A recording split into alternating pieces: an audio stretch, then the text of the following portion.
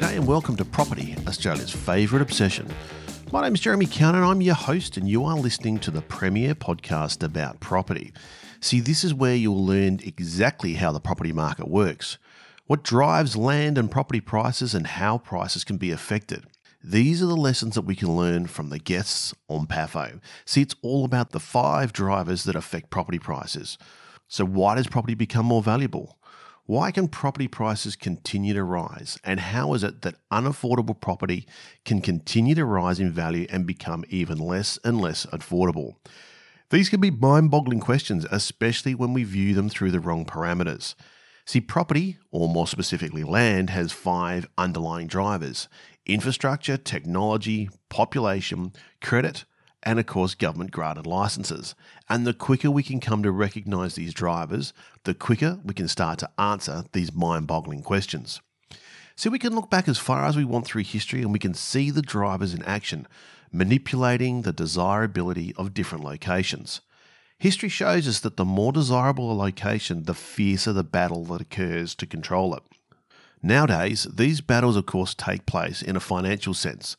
As in today's society, the more desirable a location, the greater the price will be paid. The old land barons called it location, location, location. We of course call it the 5 essential drivers for property, as these drivers will dictate the desirability of any location. And this episode is all about helping you understand the takeaways from some of our guests. And there's no better conversation to start with than the one I had with entrepreneur, innovator, and startup expert Luke Howes.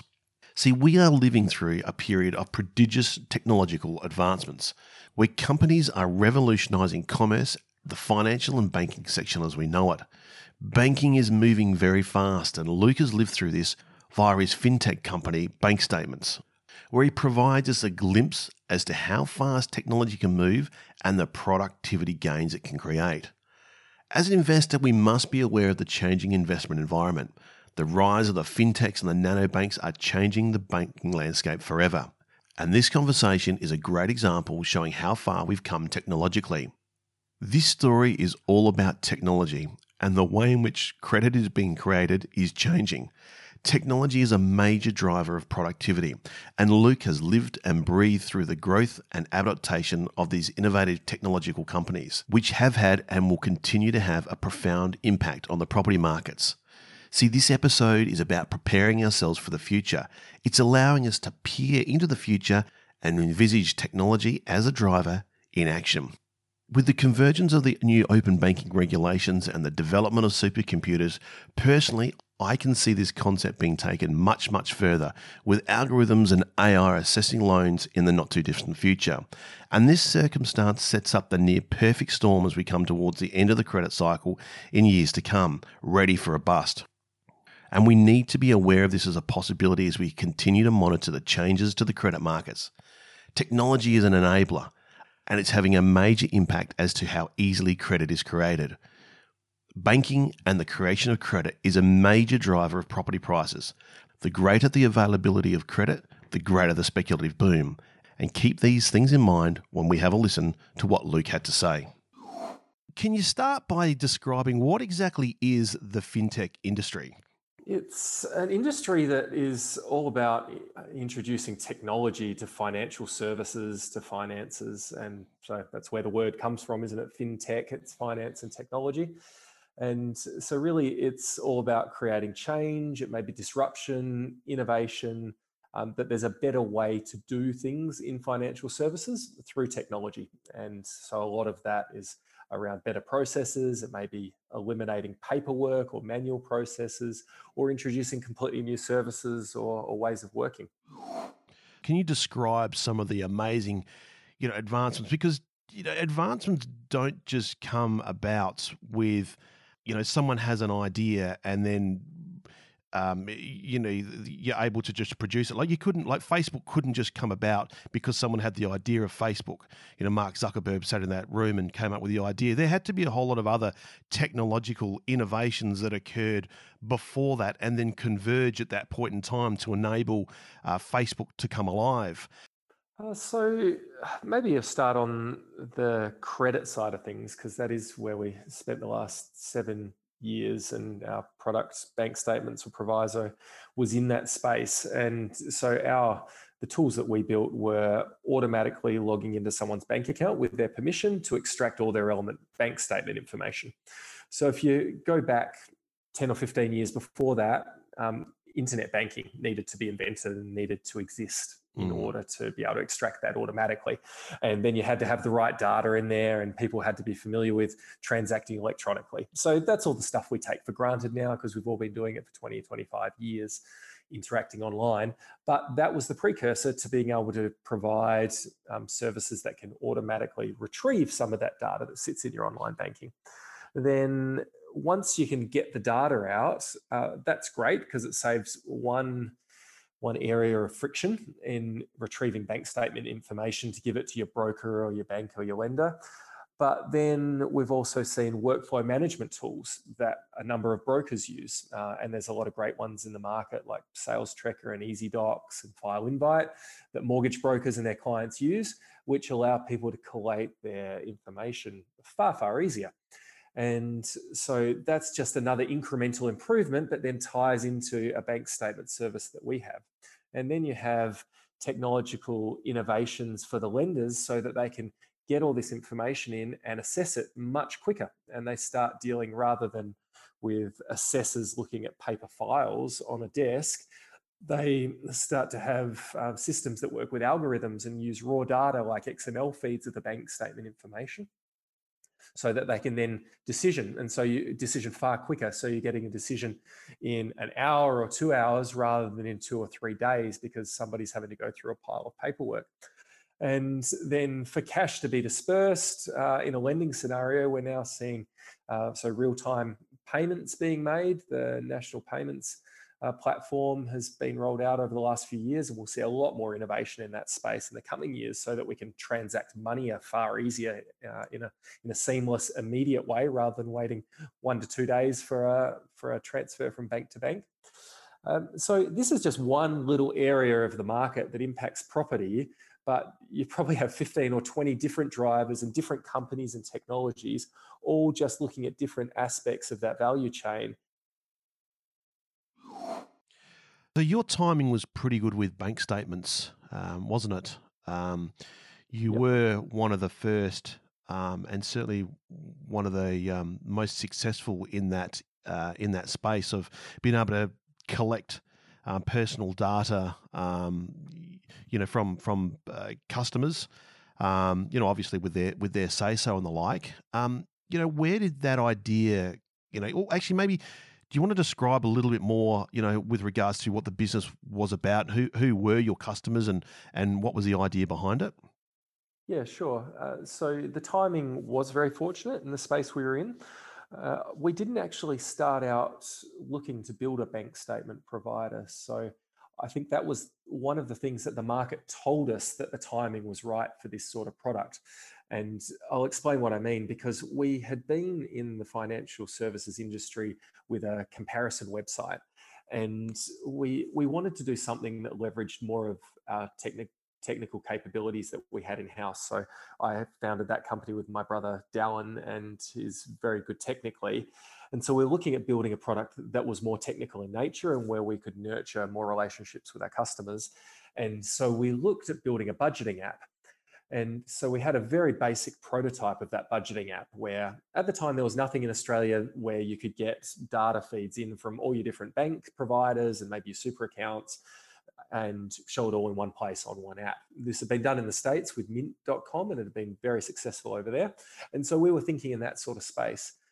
And I went and showed an early prototype to a couple of lenders who I knew. And one of them said, "Oh, that's interesting, but our biggest bottleneck is getting bank statements from clients in an online environment. Can your technology help with that?" And so instantly I was reminded of that talk by the venture capitalist about friction.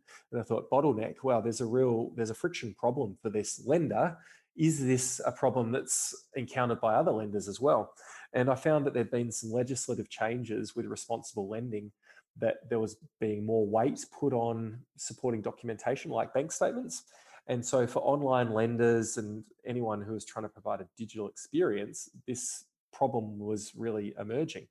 And so I think this was part of the timing piece. We didn't have that insight when we were asking around, but then the market gave us that insight and gave us that feedback that there was a real problem they had with retrieving bank data in an automated online environment. And so we started looking into that, and it took us a couple of months, but then we saw there was an American provider doing it, but not really in this lending space so much. And so we set out to be the fastest company at retrieving the data and being very Australian focused. So we focused on what Australian lenders needed, and that ended up becoming brokers later on. But our early market was with lenders online. So they might have been doing small or medium or even large personal loans where people wanted money quickly. This wasn't a mortgage where you knew it was going to take 3 or 4 weeks for the process from start to finish. This was somebody needed $10,000 to $20,000 because they needed to buy a car, or $3,000 because they needed some cash for a holiday or something else. And so this was fast turnaround money. And so these lenders wanted tools that enabled the customer to apply quickly, but also allowed the lender to assess the loan quickly and also make better lending decisions. And this data we were getting, we were able to categorize it and say, well, this is Jeremy's wage. This is how much he pays on his mortgage each month. This is how much he spends on pet food, and so he gambles a little bit, and all of this intelligent data that we could give to the lenders to help them make much quicker decisions than having an assessor look through things manually.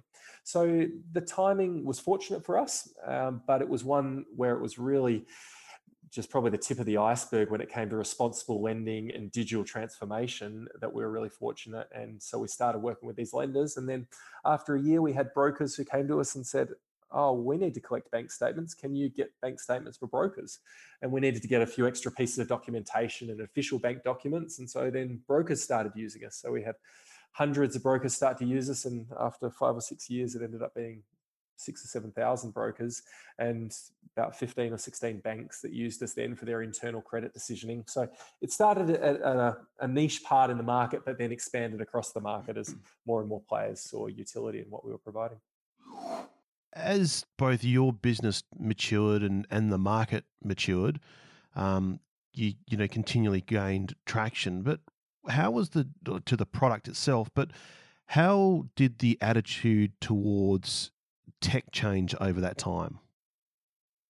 I think some people had a quite negative view of tech at around that 2013, 2014 stage, because software and software as a service had been around for a number of years, but was starting to emerge in property and in credit and in lending.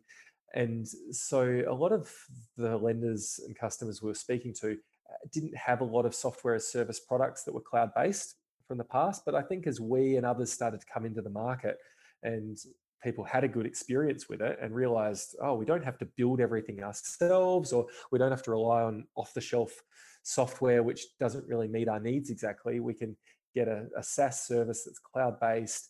There's ongoing improvements, benefits to the product, and I can give feedback, and that feedback actually goes into the roadmap and impacts the sort of software we'll use in the future. I think people got really excited by this, and since then we've seen, well, the whole industry and most industries have started to be infiltrated by software as a service products, where it's all cloud-based, and really there's a keen focus on the customer and making sure the customer has an amazing experience, because the customer has choice in the market now, and you don't want your customers leaving, so you need to keep them happy.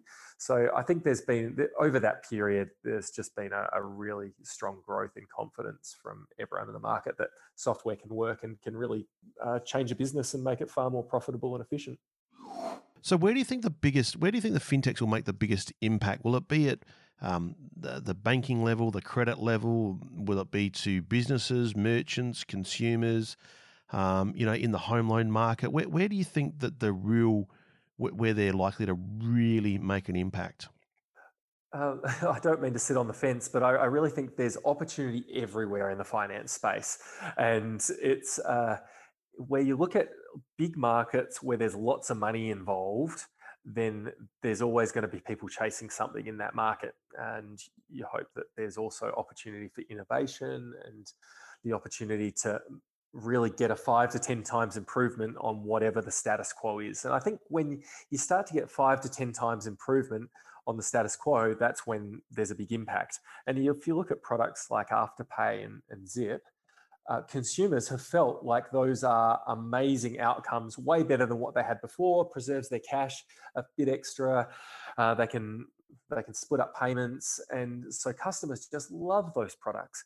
And so I don't think any of us 5 years ago would have said there's a really big market for a sort of a lay-by product where you pay it over 4 installments.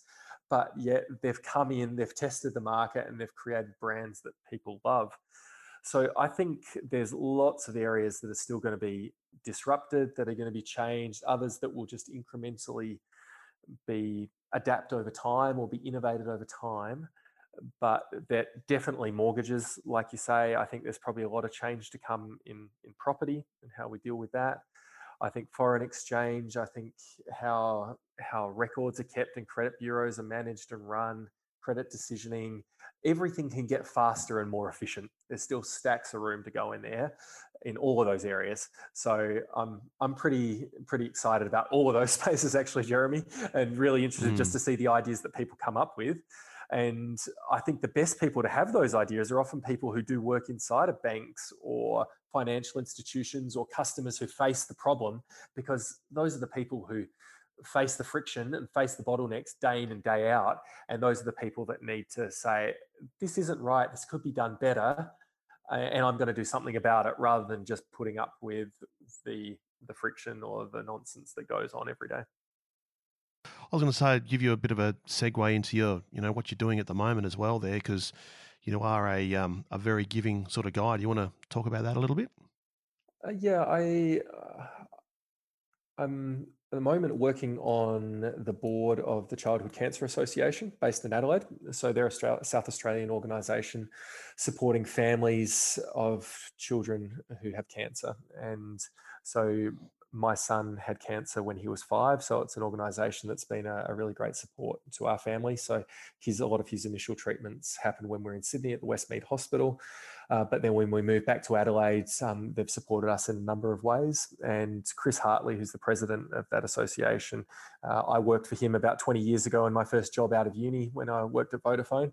And then he came and worked for me and with us and the team at Proviso and Bank Statements as well. So it's been a good relationship I've had with Chris, and joined the board there about 6 months ago, which is great, and has been just a good exposure in trying to do what we can to help people who are going through a really tough time. And you realize when diseases like cancer and anything else really hits, it doesn't discriminate between ethnicity or rich or poor or anything. You'd see that when you're sitting in the cancer ward waiting for treatment, that people from every walk of life are hit by things like this that they're not expecting. So we had a really fortunate outcome. My son's 12 now. He's doing fantastically well. He's healthy and active. But definitely want to be part of supporting people through that journey. Omar Mojali from Examine Property is a property expert. As the founding owner of a research-based property company that helps investors source quality properties for their specific goals and objectives, he has literally evaluated tens of thousands of properties. And also, he's observed the actions of many thousands of investors.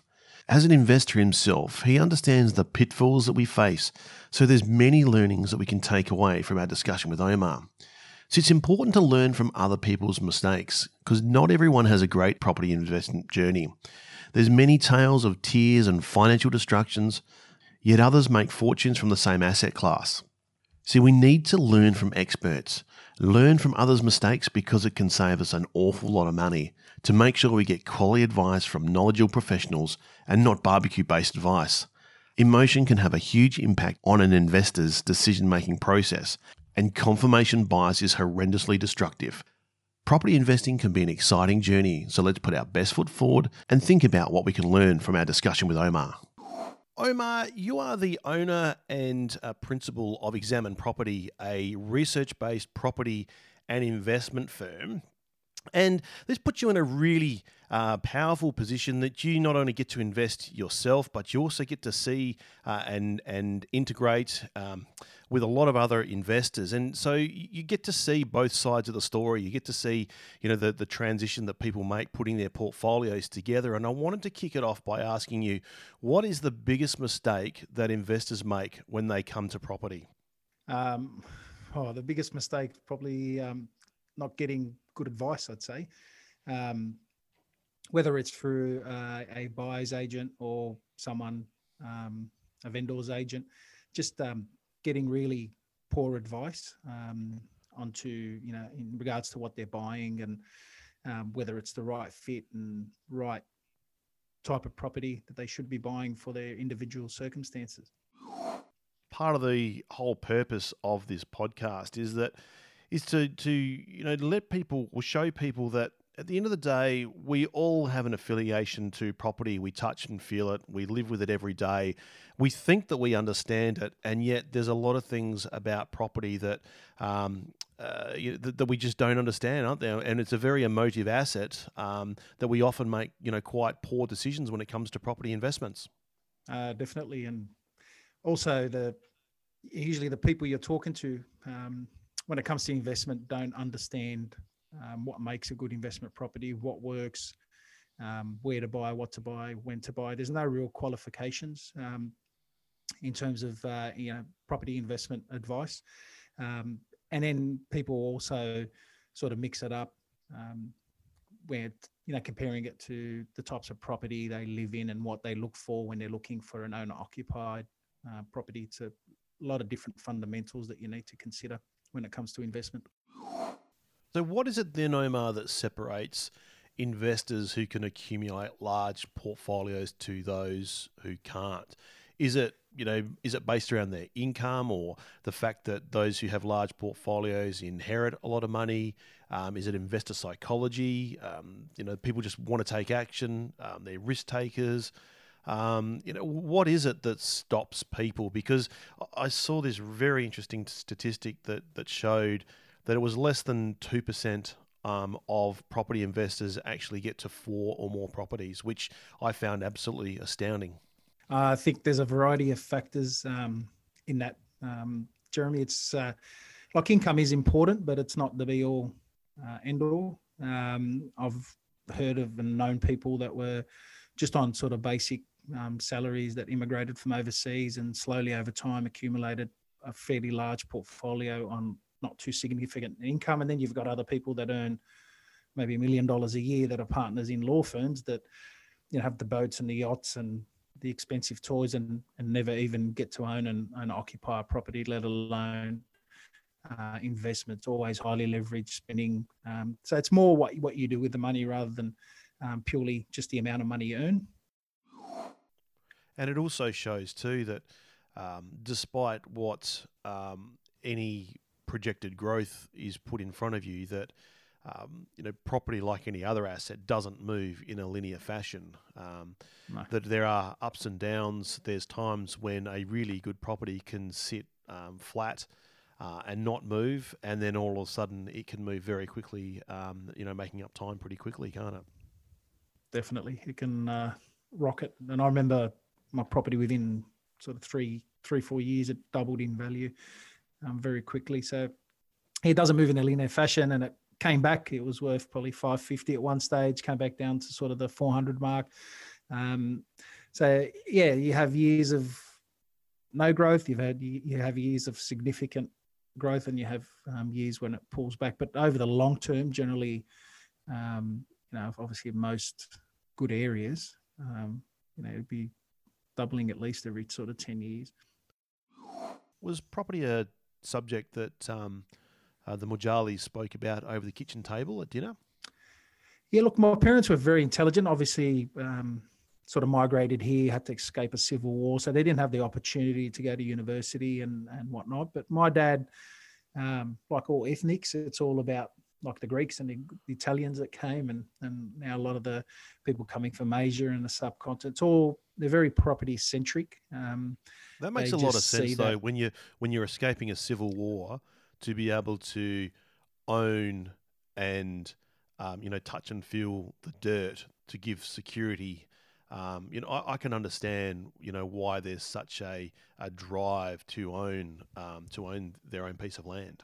It's cultural in terms of the way they live. So you grow up in a village, you all, your brothers and sisters all live, and generally you live with the grandparents, and then your parents get a piece of their property or they build on the same land next to them. Yes. And it's just that intergenerational sort of, some of it's transfer. Obviously the lazy ones don't go out and buy their own, but you find that's what happens. And anytime you're selling a property overseas, it's always someone from the village's son that wants to buy it. So they just see that transition through the generations of property, and very property centric as well, especially in those that come from sort of the village areas. Some of the city dwellers obviously live in apartments, and it's a lot of them rent, and not as much centric around property, but people from the villages and the farms and sort of the rural regional areas overseas that come in definitely have a massive affiliation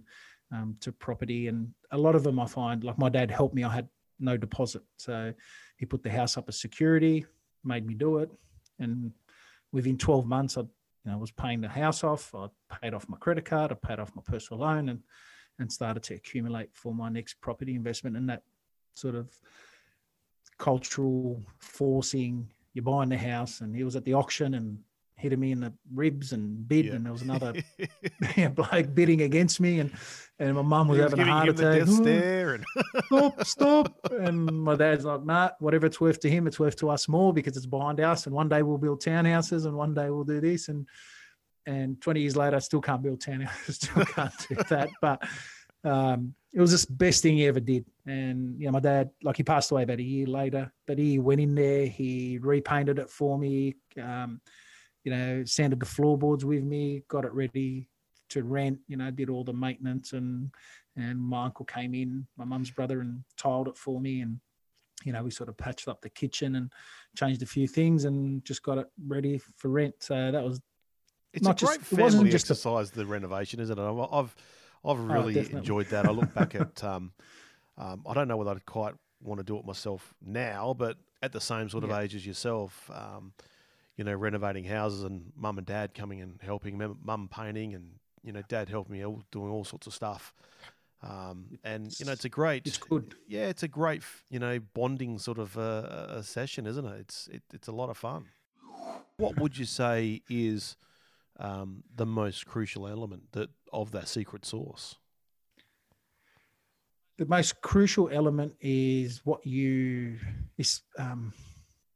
is having something aside to invest, not spending all your money. Like when I was a young accountant, like I said, not $1. I was just living beyond my means, and I had a great salary at the time for someone my age.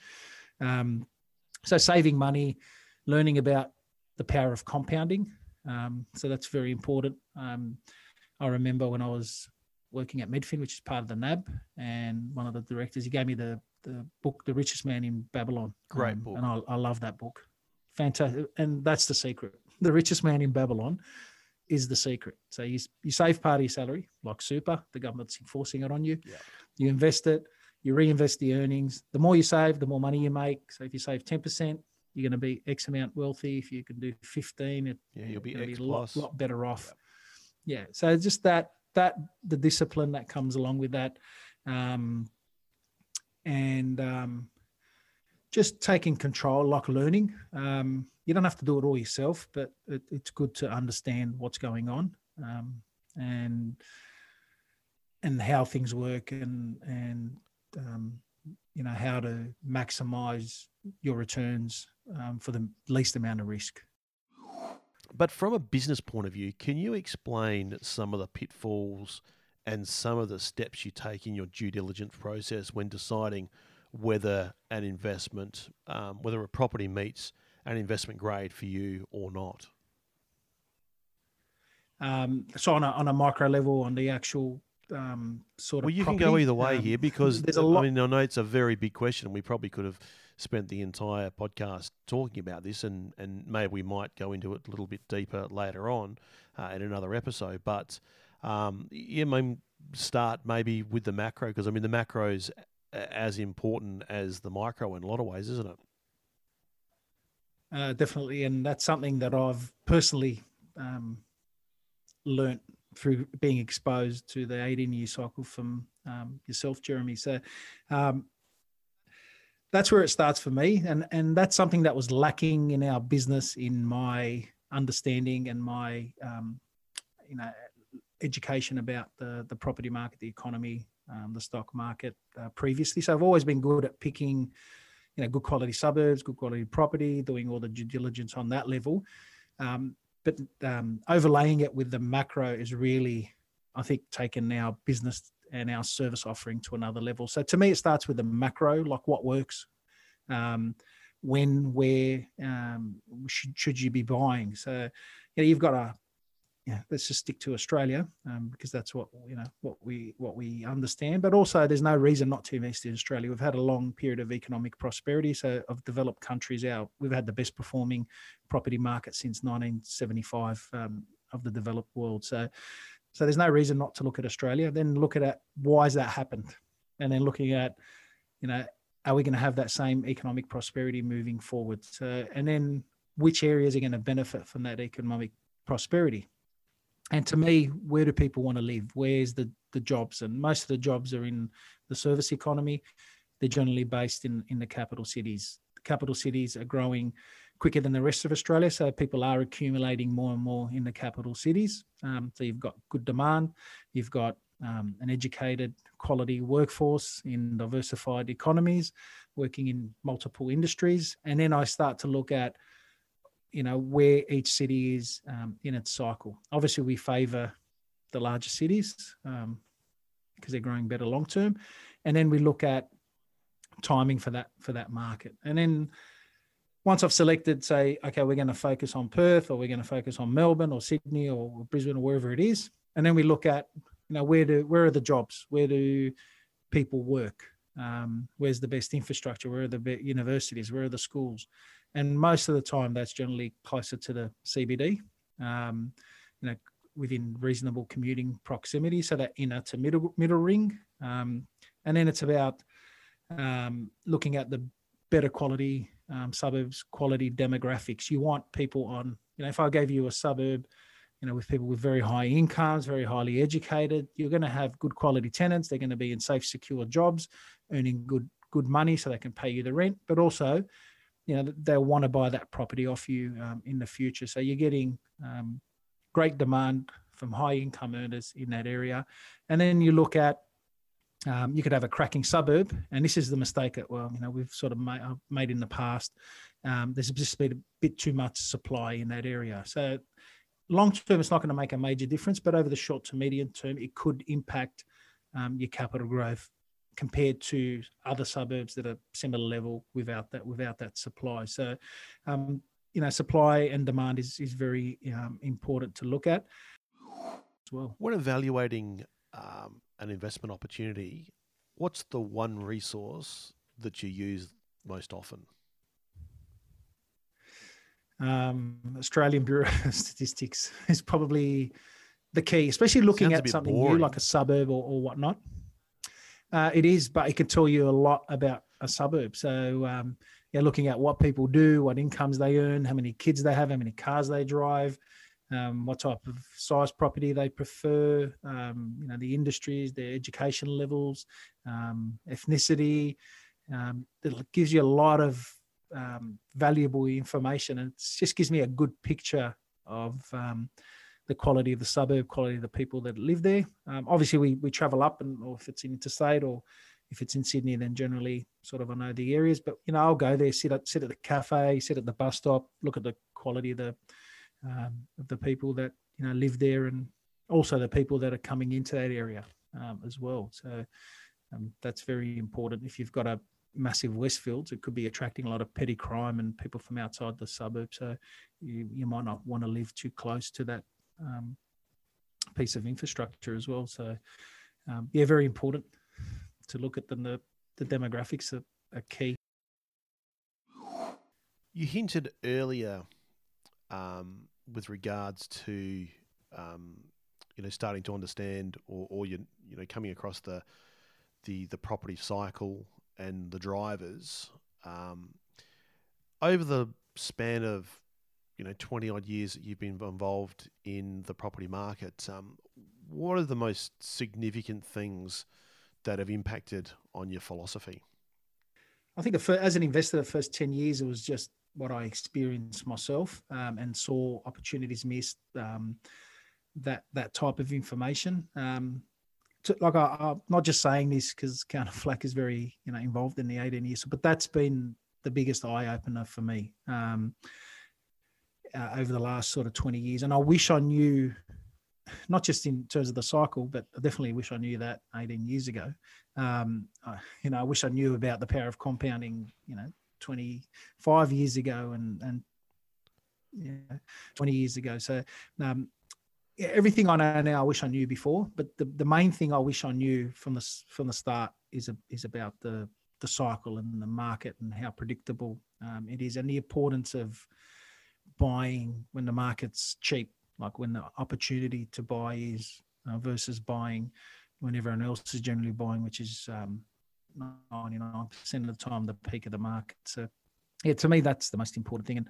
And Jeremy, I had a business partner in this when we started this business 9 years ago. They were exposed to the cycle, same as me, and to this day still don't believe in it, take an interest in it, utilize it to assist their clients. So that's the biggest thing for me. From Luke and his technology angle impacting the creation of credit to Omar and investment mistakes, there's a lot to think about when it comes to property.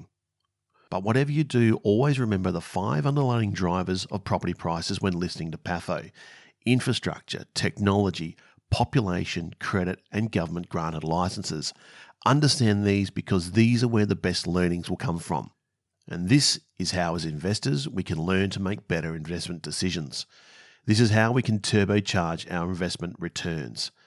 The conversations you'll hear on this podcast, PAFO, are jam-packed with examples of the drivers in actions. Understanding how these drivers will impact property prices will give you an unfair advantage as a property investor. Learning how to spot these drivers before they manifest into property prices will make you an absolute fortune. Of course, if you've got any questions, queries, or you'd like any help, then feel free to get in contact with us. We'd love to help you on your property journey. Thanks for listening to me, and don't forget to like, subscribe, or leave us a review for Property, Australia's favourite obsession. I've been your host, Jeremy Cownan, and until next time, let's keep obsessing about property.